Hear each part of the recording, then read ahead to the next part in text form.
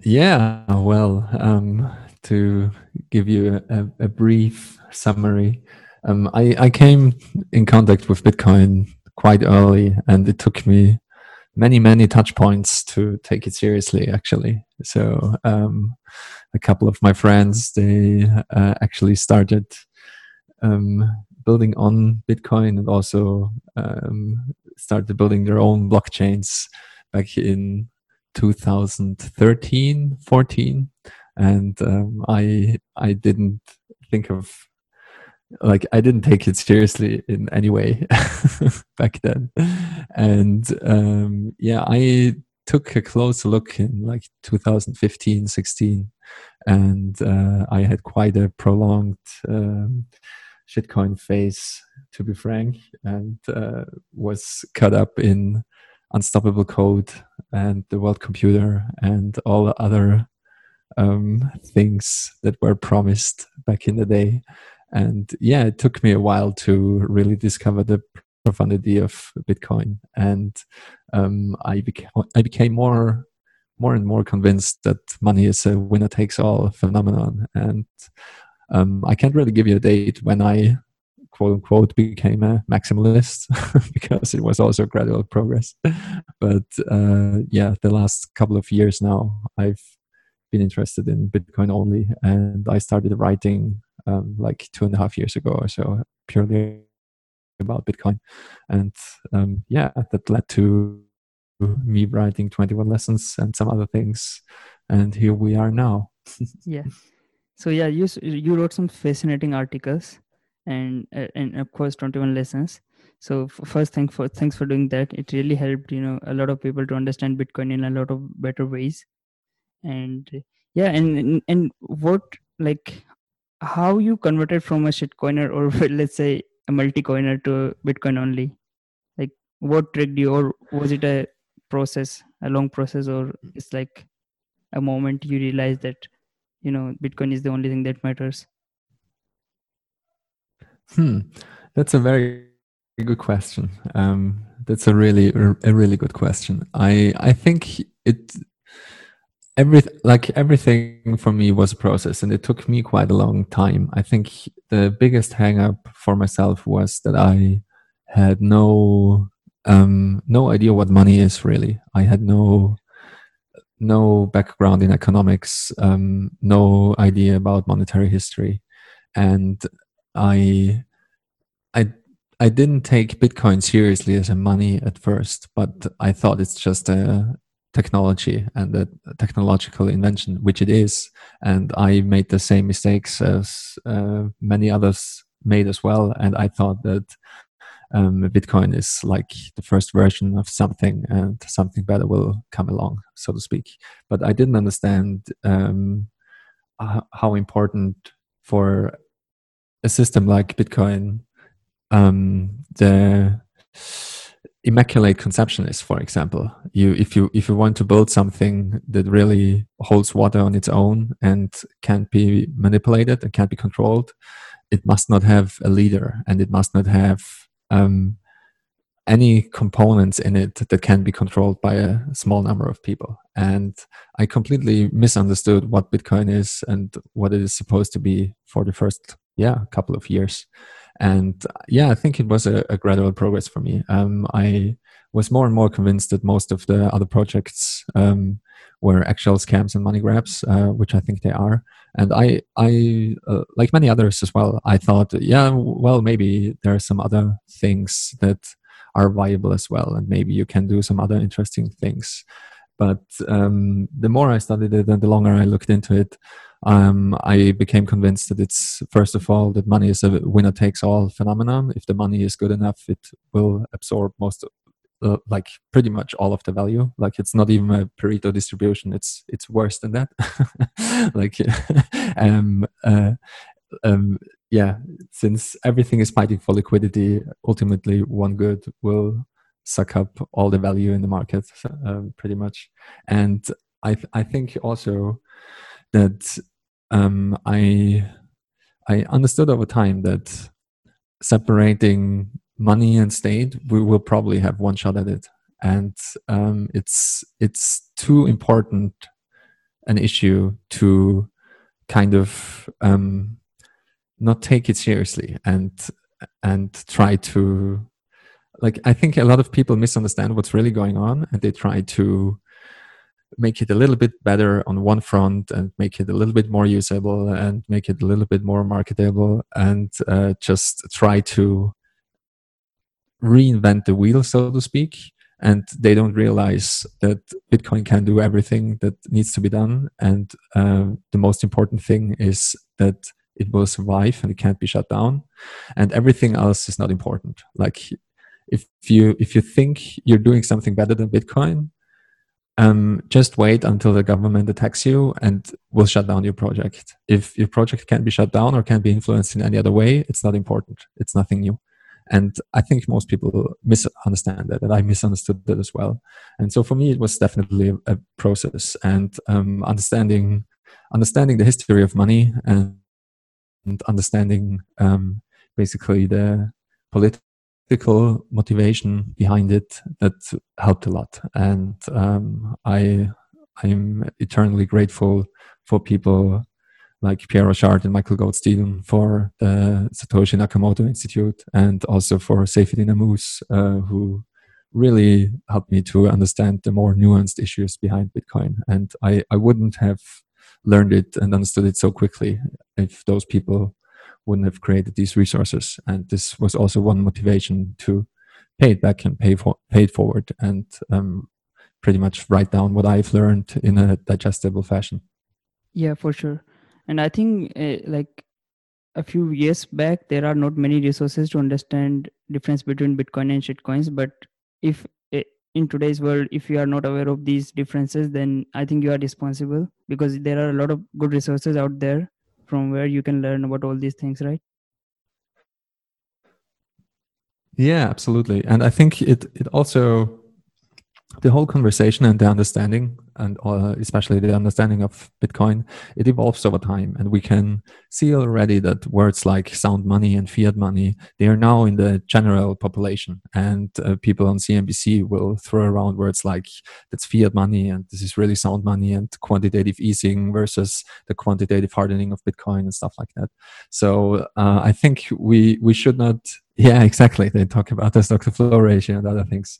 So I think we should not underestimate the importance of throwing out these nuggets of wisdom, and try to help people understand it. You never know who you're going to reach and who you're going to influence, even though only a couple hundred or a couple thousand people might read your Medium article or your book or whatever it is. But I think it really helps to move the conversation forward. And we're already at the point now where I believe a critical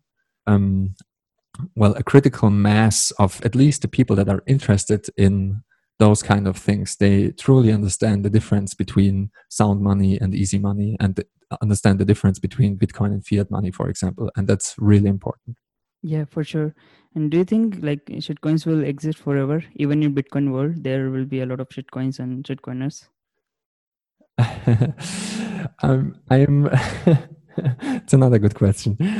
I don't know. I think that they will probably exist forever, since we always had shitcoins. You know, like Seyfedin Seyfedin likes to say, like, silver was the original shitcoin, and we also had people dealing in copper and other precious metals, and I think we will always have kind of that. I think the more interesting question is, will it be important? And I think in Bitcoin terms, everything else will trend towards zero. So you will have those kind of shitcoins, but I think you will also have utility tokens, quote unquote, just like we have utility tokens today. You have like your Amazon gift cards and your Walmart gift cards, and you have gift cards for the ice cream shop around the corner. You will always have these kind of things, but they're not really meaningful and useful in the broader sense. I mean, Amazon is such a large company and has such a monopoly that you can think of Amazon gift cards as some kind of money, but even Amazon will go bankrupt. I think that is something that most people underestimate, and I think that's that really helped me to understand what Bitcoin is. Like Bitcoin is an unkillable thing. It's an idea. It's open source software, and one defining characteristic of open source software is that it's not bound to a company, so it cannot be killed if it is useful. I think that's also why Linux has won. If it is useful, there will always be people that push it forward, that work on it for free even. And I think, in those kind of environments, slow and steady tends to win the race. There is a reason why Linux won in the end, and Linux, like, it dominates the computing world completely. And I think we will see the same thing play out in terms of money in the next 10 or 20 years, something like that. I think it won't even take 20 years. My timeline is still kind of 10 years. And I think we will have alternatives, like we will have shitcoins as well, but I think they won't matter at all. Yeah, yeah, that makes sense. Okay, so I wanted to ask this question, if you don't mind. So, why you decided to stay unknown or hide behind this name, Dergigi? Is there some reason behind it? Yeah.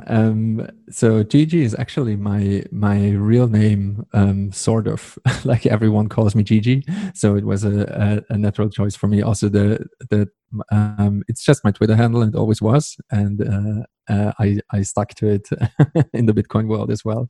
But I actually, I plan to write about this a little bit, because I think it's an interesting topic in the Bitcoin world.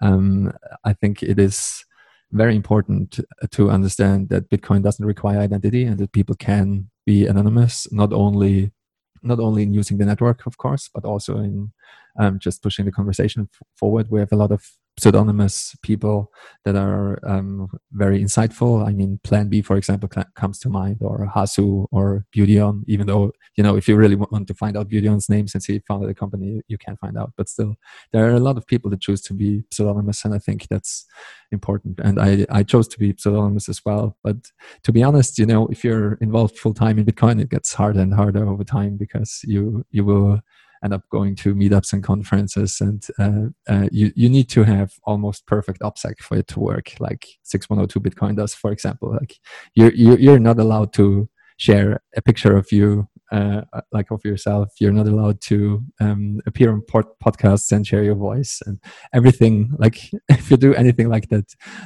you will end up doxing yourself in a way. But I choose to stay there, Gigi, and I'm Gigi anyway, so it's easy for me. And if you find out my real name at one point in time, so be it. So I'm not doing that because I'm afraid of the government, or afraid of being mugged, or anything like that. I just do it to highlight the importance of pseudonymity in Bitcoin and on the internet in general. I think identity is prismatic, and we must not forget that there are other identity models than Facebook tries to push. Like, Facebook tries to push that you have one identity and there is only one you, and everything needs to be tracked, and everything has to be bound back to your one identity. And I think that's complete nonsense. Like, you should be able to switch your identity. You should be able to speak anonymously. You should be able to use a pseudonym if you like to. Like, even if it's just for a while, you should be able to pop up and build a reputation. And if you're not interested in Bitcoin anymore, for example, you should be able and allowed to disappear. And I think that's very important, because in the end, it's about the idea, and it's not about the people per se. Yeah, yeah, it's not about the personality, but the ideas, for sure. Yeah. Okay, so I know, okay, this question, I know it is very hard to describe, but to sum it up in a brief way, what you have learned from Bitcoin, or I would say how Bitcoin changed you. That was actually the question that led to me writing a book, that led me to me writing 21 lessons. So a thorough answer would be to get your hands on the book and read it from cover to cover. But in essence, it's it's funny. I since writing it, like, since 2 years now or so, I haven't thought about it again in that way. So let me try to answer it with a fresh perspective. I think I think what I've learned is that hmm, I think it's hmm, it has definitely changed me in that way, that I was very pessimistic and nihilistic before I discovered Bitcoin, and realizing that the money is broken in the world and that there's actually something you can do about it made me very optimistic. And I think just having Bitcoin in it alone, the fact that someone thought it up, was able to implement it, was able to release it, was able to bring it to fruition, and was able to nurture it for the first couple of months and years, so it became a beast that really can't be stopped. I think that's a very hopeful thought, that you can, if you put your mind to it, really change the world and really make things better. And I think that's one of the most important lessons I think that I've learned from Bitcoin. My usual answer, and the answer that I gave in 21 lessons, was that I have learned that you can't change Bitcoin, but Bitcoin will change you. And I think that's very important as well. And it relates to changing your time preference, and it relates to so many things. Just realizing that that Bitcoin is something that you have no influence over and you can't change, and you have to kind of live in symbiosis with this organism. I think that's a profound realization, and it will change you over time once you realize that. Yeah, for sure. And I think Bitcoin changed a lot of things around us also, like low time preference. It changed our eating habits and everything, right? Yeah, absolutely. I think I think that's one of the most fascinating things, Yeah, that once people realize what kind of things are broken and lower their time preference, it will change your view on, as you said, like what you eat, your also your view on health. And people, I've seen it over and over again. Like people will switch their habits and tend to try to live healthier and eat better, and stay away from fiat food. And I think it's really interesting how this is connected. Like that was very surprising for me, that I wouldn't have thought that things like that are even connected, but they definitely are, and we see it yeah, over and over again. yeah, for sure. Okay, okay. So you also compared Bitcoin with exponential technologies like internet and electricity. So what do you think they have in common? Yeah, I think the most obvious thing that they have in common is that they are networks, and networks have inherently exponential effects. Like a network in general becomes more useful the more people join it. Having one telephone in the world or one fax machine isn't very useful, but if other people have telephones, then you can suddenly call other people, and it becomes exponentially more useful the more people join. And it's the same for pretty much every grid, every network. um, uh, like it's obviously very useful for communication technologies, that more people are on it, and you have very strong network effects in those regards. And Bitcoin is the same. Like the more people that use it and the more people that have Bitcoin, the easier it will be to find other people that exchange goods and services for Bitcoin. And I think it can take off very, very quickly. I think we see it over and over again. We have these kind of network effects where things, as they say, things grow very gradually, and then everything is happening all at once. So gradually, then suddenly. And I think it's very obvious that Bitcoin became more useful over time as well.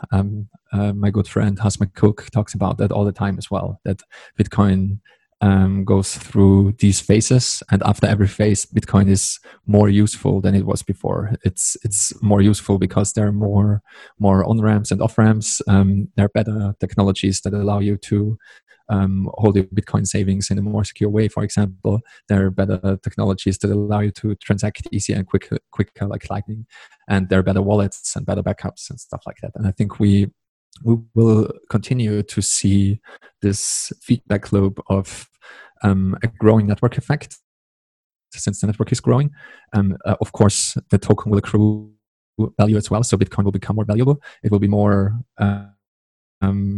useful as a savings technology. It will be more useful overall. It will be easier to use as well. And I think this feedback loop will just continue as we see for example, we still see the feedback loop of the internet, for example, continue as well.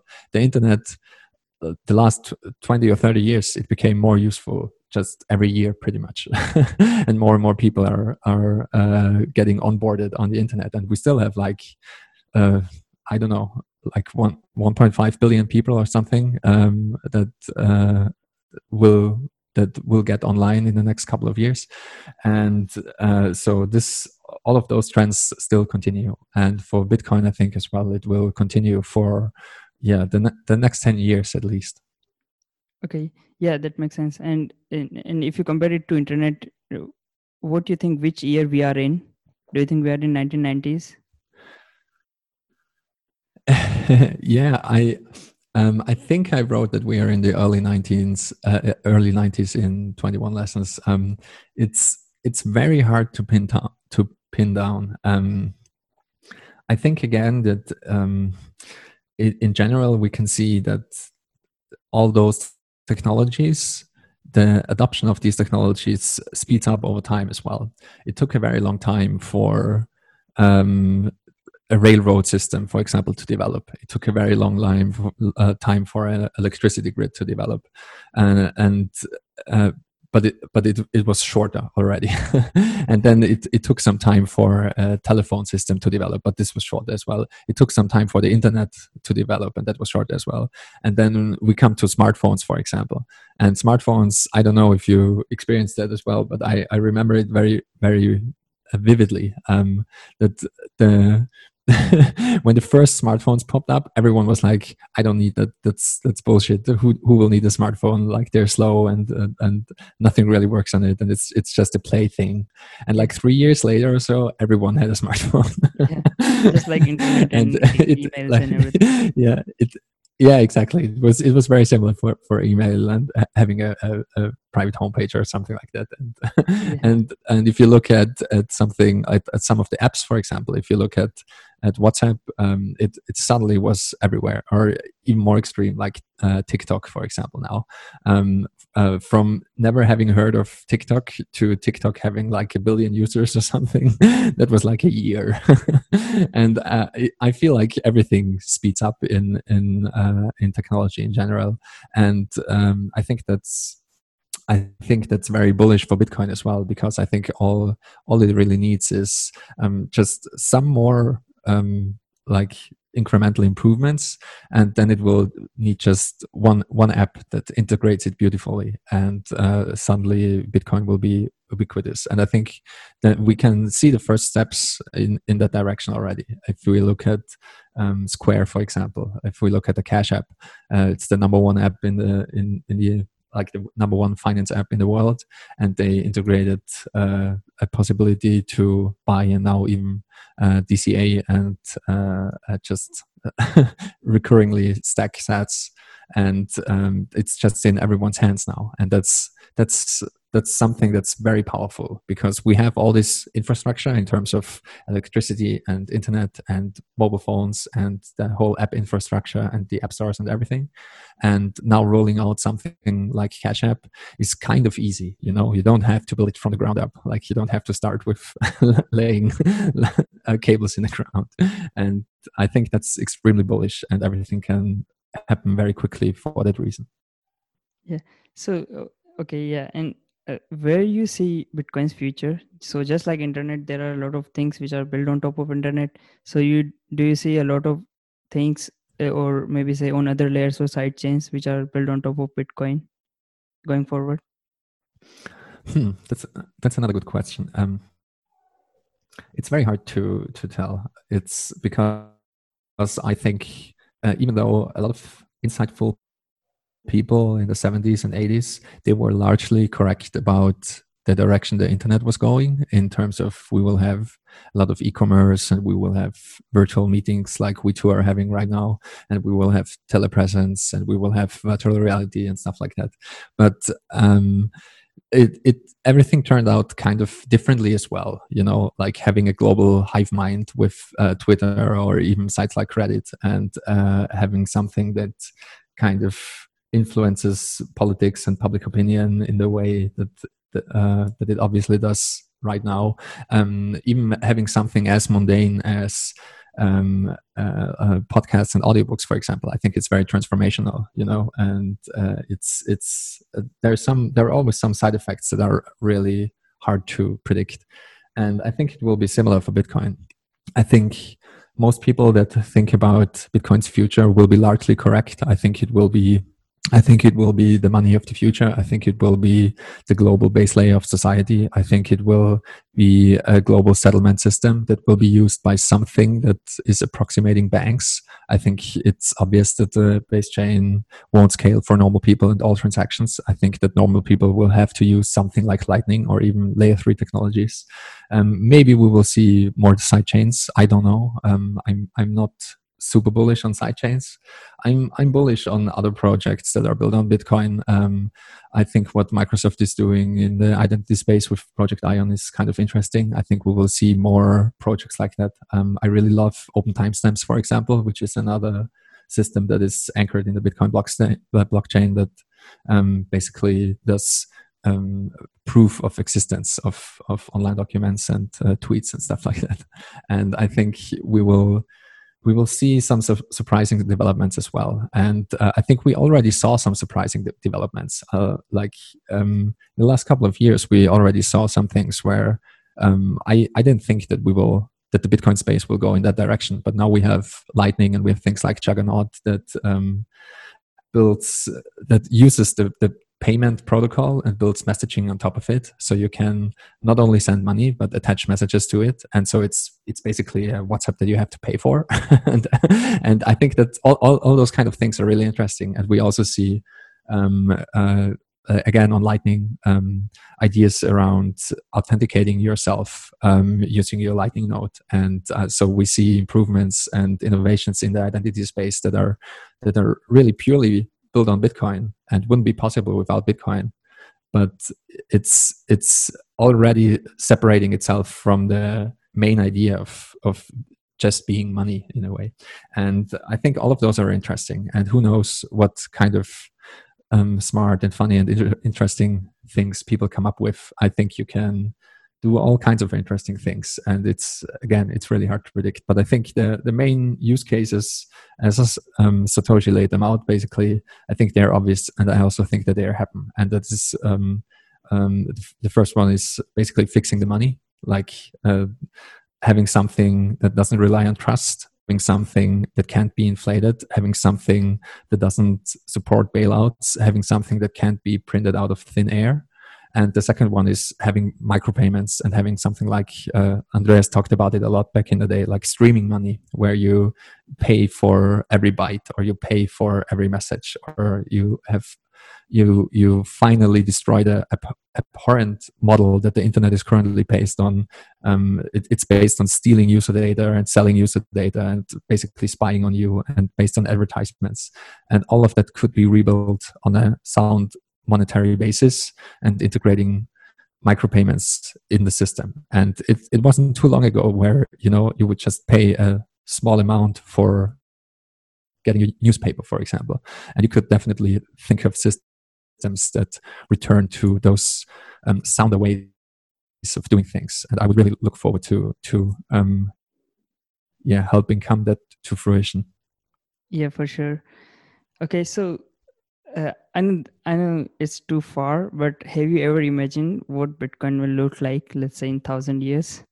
And I know it's very, very long way to go and predict, but if you believe it's better than gold, it should live that long, right? And do you think people will listen to this conversation maybe 1,000 years from now? Oh, that would be definitely fun. I would part with quite a few of my satoshis just to see what the future would be like in 1,000 years. So I'm not sure if it's possible to think that far ahead. I mean, on the other hand, 1,000 years isn't that long. It's like 10 really old people back to back. So it's not that long. It's not outrageously long. And I like speaking about it now, it seems like such a long time, but in general, I don't see why Bitcoin shouldn't be around in 1,000 years. it would make perfect sense in my mind. Also, just given the fact that the bootstrap phase of Bitcoin is like over 100 years, so just until the block subsidy runs out, it's over 100 years. So it wouldn't even be a long time in Bitcoin terms. It's just, if you think of the bootstrap phase as its adolescence, then Bitcoin will be an old man. But it's I don't think it will be that. So how it will look like, I think. I really think that Bitcoin will be invisible quite soon, like way before it will be 1,000 years old. And I think it will continue, like if civilization doesn't collapse, which I think is quite likely that our civilization kind of collapses in the next 1,000 years. I don't know. Okay, so do you Don't think hold me we will accountable if collapse it in does. 1,000 years? But yeah, well, I think the current climate shows that we have some instabilities, and I think just like the ancient civilizations, like the Greeks and Rome and other, like Egypt, for example, we had some really great advanced civilizations that had insanely complex societies and a lot of wealth, and they built a lot of great and beautiful things, and they collapsed eventually as well. The problem I see with talking about collapse is that we kind of have a global society. So if our society collapses, it probably will be a global collapse, which is kind of scary. It's really hard to tell. A lot of people think along these lines that we're like 2 minutes away from catastrophe. I mean, we still have nuclear warheads primed to destroy the world. I don't know, 1,000 times over probably. We just saw a global pandemic, or what many people believe to be a global pandemic. At least it led to a global economic shutdown. We are overdue for a super volcano. We are overdue for a meteor strike. We are overdue for a really deadly killer virus. We're overdue for economic collapse as well. We're overdue for so many things. So I think, like, it wouldn't surprise me if the current civilization we take for granted will be heavily disrupted, or even collapse to something that isn't recognizable in a couple 100 years, let alone 1,000 years. But to answer your original question, if we have some, like, if everything goes well, and Elon Musk succeeds, and we colonize Mars and we terraform Mars, and we will have a multiplanetary species.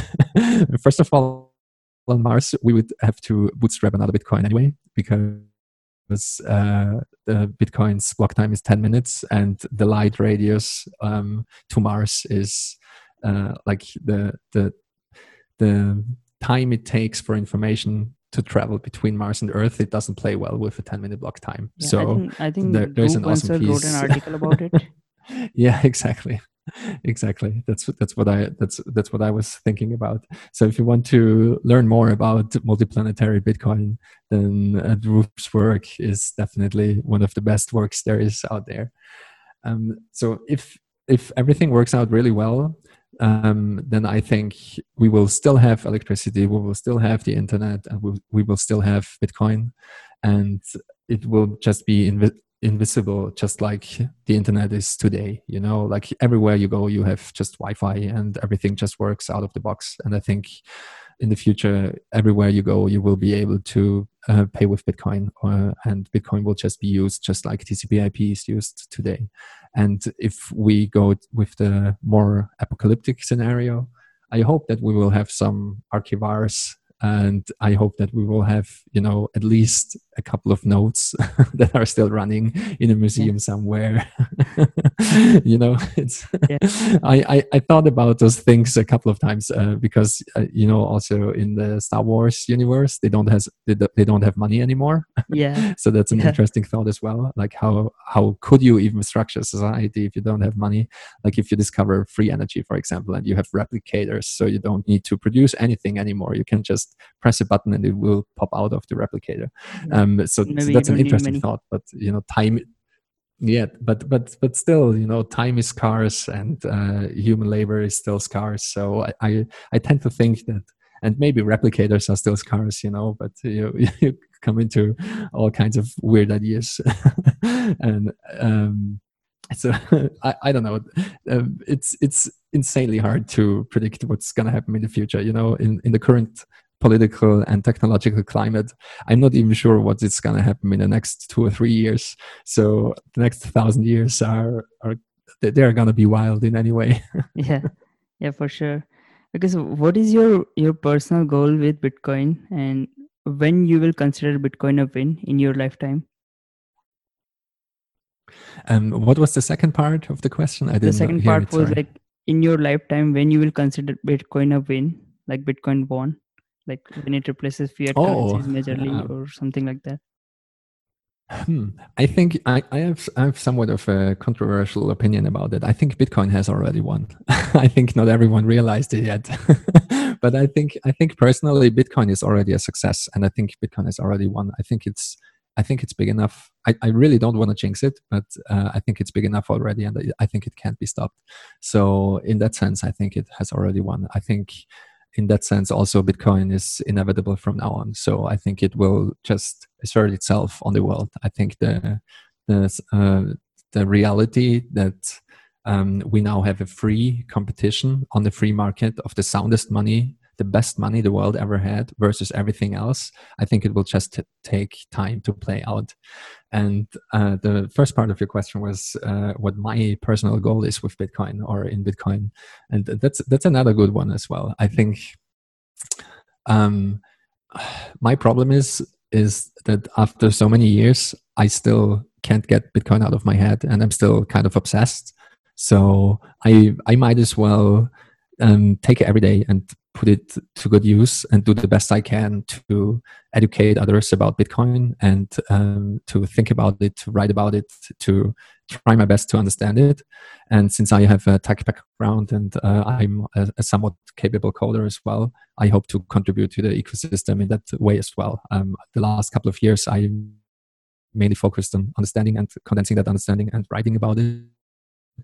And I hope that the next 10 or 20 years or however long I I might be useful. So I seriously hope longer than that. So maybe it will be the next 50 years even.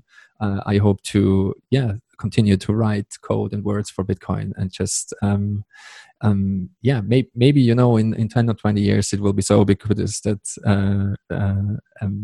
I might focus my energies on something else. But I think for the next 10 years at least, my goal would be to help other people understand what this thing really is and also contribute to open source projects and to software as best as I can.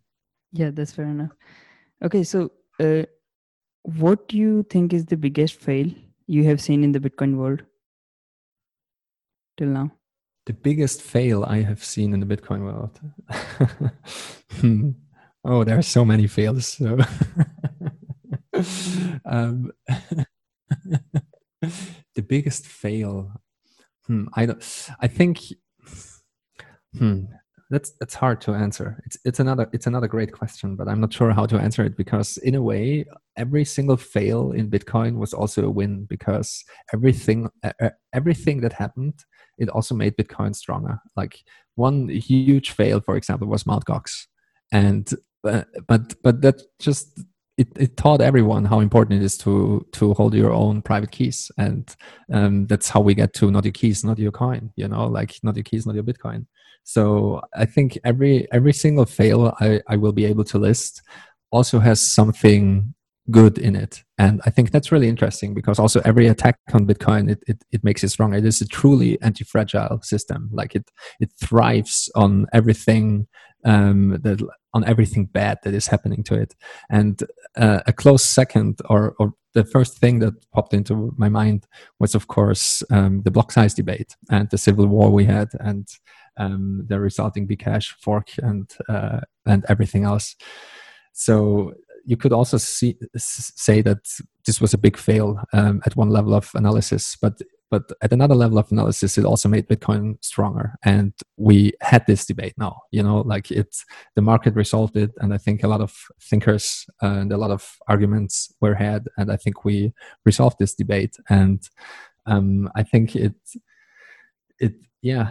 is hard to think of something that was like a 100% fail, because there's always something good that comes out of it. And I think, for example, with the block size debate and the Civil War, we discovered some bad actors and people that were acting in bad faith very early on. And I would rather have it that way than having them trying to fuck with Bitcoin at a later stage. And I think, the immune system hardened, and I think it made Bitcoiners more aware of remaining vigilant. And I think I also like the idea that popped up in the last couple of months or years, that you can't really have heroes in Bitcoin. You need to be prepared to slay your heroes, as Matt Odell likes to say. And we see it over and over again. Like the last very prominent example was Trace Mayer, that for whatever reason turned, or maybe it was just an awesome exit strategy, Yeah, I remember. try to shill a horrible shitcoin, and Yeah. and that's your move to disappear. Yeah. So I don't know. Again, as I said, I think Bitcoin is already hugely successful. I think Bitcoin is already won, and I'm very hard pressed to find a large fail that was a 100% fail. I think pretty much everything that happens is good for Bitcoin. So yeah, for sure, it is a lot anti-fragile than anything. Yeah. Okay, so what do you think are the potential threats to Bitcoin apart from government interventions? That's such a thing again. I don't even think the government intervention would be such a huge threat. I think if large governments would ban it, I think it would just show how important Bitcoin is, and it would make the value proposition even stronger. Important, the largest threats. I mean, I obviously thought about it a lot, and it's really hard to find something that Bitcoin can't overcome, because even if you find a way, for example, to break a technical part of the system, like to find collisions, for example, in SHA-256, you could always work around it, and it's also set up in a way that it's really hard. Like it uses so many neat technical tricks that it really doesn't have like one point of failure, even on the technical side, like not even on the network side, but also on the algorithm and technical side of things. So I think the biggest threat probably is apathy, that people don't care about it and people don't understand it. And that's also why I think education is so important. But I'm not that worried about it anymore, because thanks to recent events, we have the money printers go wild, and all the governments help us tremendously. Like, it's really easy to make a case for Bitcoin now. It's just the fiat currencies get more shitty every day, and just everything is going haywire in the world. And so I think it's really easy to make a case for Bitcoin now. But I also think that we must not, be complacent. We always have to stay vigilant, because I'm still kind of disappointed with the internet in many ways, because the internet kind of changed in the last 10 or 15 years or so, and it's now basically controlled by Google, Amazon, and Facebook. And there are many people that don't know the internet outside of Facebook, for example, and everything they use is controlled by one or two companies. And I think we have to be vigilant that the same thing doesn't happen to Bitcoin. And I think we can learn a lot from the history of the internet, because obviously we had a lot of very slow but steady government intervention in the internet as well. I mean, we have constant attacks on net neutrality, and now we have upload filters in the European Union, for example. We have the Great Firewall in China. We have deep packet inspection by the NSA and other major players, and all of that messes with the root idea of the internet. And I think even though it's way harder to manipulate Bitcoin, I think we have to be vigilant and eternally vigilant, that people don't undermine Bitcoin in a similar fashion. And I think it's good that we see exchanges failing. For example, I would really hate to see the pure KYC controlled Bitcoin takeover in the next couple of years. I think it's really important that Bitcoin stays true to its nature. And as Samurai, for example, likes to say, it's Bitcoin for the streets. It's like pure and unintermediated peer-to-peer electronic cash, and you can just use it without having any government mandated ID. Like identity, as I said in the beginning, is not required at all. And I think Bitcoin has a better chance to not being undermined than the internet. And I also think that, for example, if the internet continues to be undermined, I think Bitcoin would also find a way around that. I think Bitcoin obviously is used on the internet now because the internet is the best communication medium we have.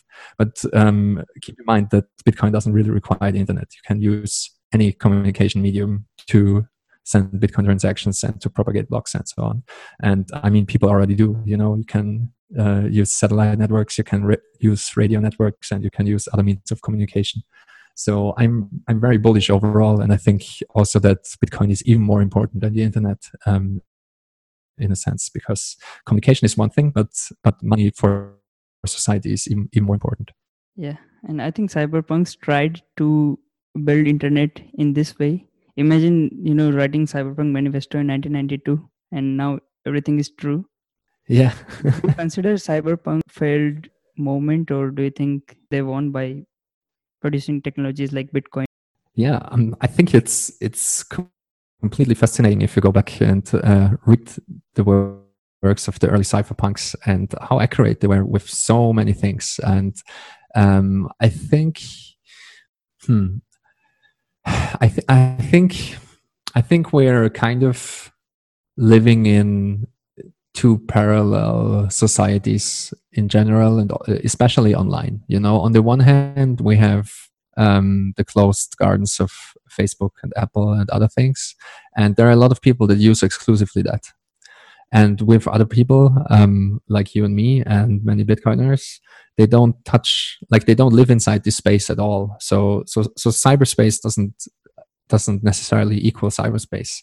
And the dream that the cypherpunks dreamed up in the 70s and even before that, I think it is true now. We have all these technologies, and you can be anonymous online, as we've seen with Edward Snowden, for example. I mean, encryption truly works, and there's nothing anyone can do about it. And you can have multiple identities, and you can stay completely anonymous, and you can use tools that allow you to communicate in a perfect and private fashion, and you can use untraceable cache online and so on. Most people are still unaware of those facts, and I think I really like the idea of Alex Swetsky. He talked about it a couple of times, that you either learn through curiosity or through pain.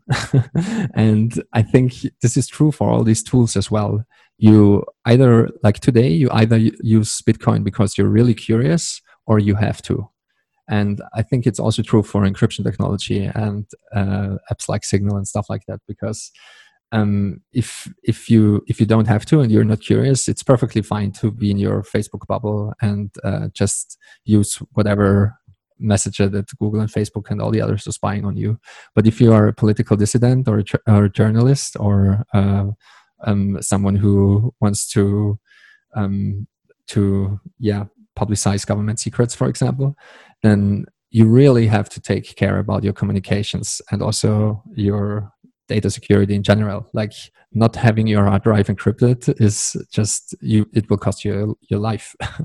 And I think the same is true in the Bitcoin space as well. It all depends on circumstances. So I think that the cypherpunks, they were spot on. I think they were spot on with their analysis of strong cryptography, how it will change society. And I think we will continually see this phenomenon play out. And I again would like to point people towards the sovereign individual, who lays that out very, very clearly, how these kind of technologies empower individuals and change societies in the progress. And I think that I think the cypherpunks, if they failed at anything, I think they underestimated the greediness of many people and companies, and how people and data can be exploited. And the rise of Google and Facebook, for example, I think they underestimated that in a way. But I think also that this might be just a phase, that you have these monopolies now. But again, I always like to point out that no company lives forever. It doesn't matter how large the company is. Companies always die. And since the internet is not a company but a protocol, I think the internet will outlive all these companies. The internet will outlive Google and Facebook and Microsoft and all the rest, and even Amazon. Even though it's hard to think about it now, but I'm confident that the internet will outlive Jeff Bezos and Amazon. And I think the same is true for Bitcoin as well. And I think Bitcoin will outlive all the exchanges and all the mining companies and all the hardware manufacturers and everything else. So I hope also that the analysis of the current cypherpunks is correct, and I think most of them are still extremely bullish on Bitcoin and on sound money in general. And I believe that in another 50 years or so, when we look back, I think that a lot of people that had a more philosophical analysis of Bitcoin today, I think it will turn out that they were right as well, just as the cypherpunks were right in the 70s. Yeah, for sure. Okay, so last question before we wrap it up. What are some of your favorite blog posts or articles? You ask some really good questions. Thank you. It's another one that's really hard to answer, because I obviously I've read so many. I think I like to revisit the original sources, and as you mentioned, the writings of the cypherpunks as well, like Cypherpunks Manifesto, and I'm currently rereading True Names, for example, by Werner Vinci, which isn't exactly a blog post, but it's a book. But in terms of blog posts, from the top of my head, I really like basically everything that is listed on Bitcoin resources was really influential for me. And I think the best article still that summarizes why Bitcoin is so important is the bullish case for Bitcoin. And there's so many there's so many great thinkers in the space. Budion comes to mind. He really gets right why Bitcoin can't be banned, and why Bitcoin isn't exactly money, but it's more a protocol and more a messaging system than anything else. And if you on the legal level treat it as money per se, then you end up going down a slippery slope that you actually don't want to go down to, because then WhatsApp and other things will be money as well. It's a really good argument, and I love all the work by Brandon Quidham. It was very enlightening to see the biological metaphors used for Bitcoin. There's so many. I think I think your website have a lot of them.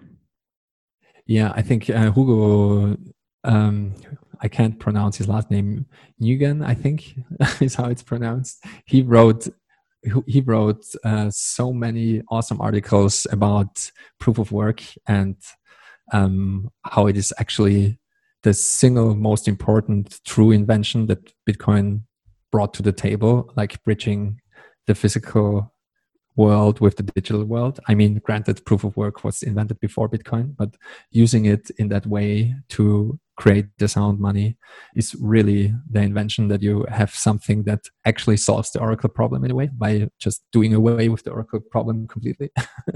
And most recently, I think the best stuff that was written about Bitcoin was by Parker Lewis, his Yeah, ongoing Bitcoin gradually is then suddenly, anti-fragile. yeah, his ongoing gradually then suddenly series. I think he wrote now 14 pieces or something, and he's still going strong. And obviously, Nick Szabo, Shelling Out, was very influential for my thinking as well, and he wrote a lot about social scalability, and he had many great insights. One thing that was insanely important for my understanding of Bitcoin was a piece by, I think he's called Gregor Trubetskoy or something like that, or Gregory. Bitcoin is a decentralized clock.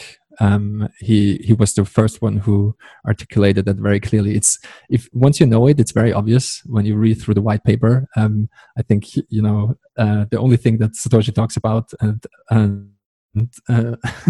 is how it is a distributed timestamping system.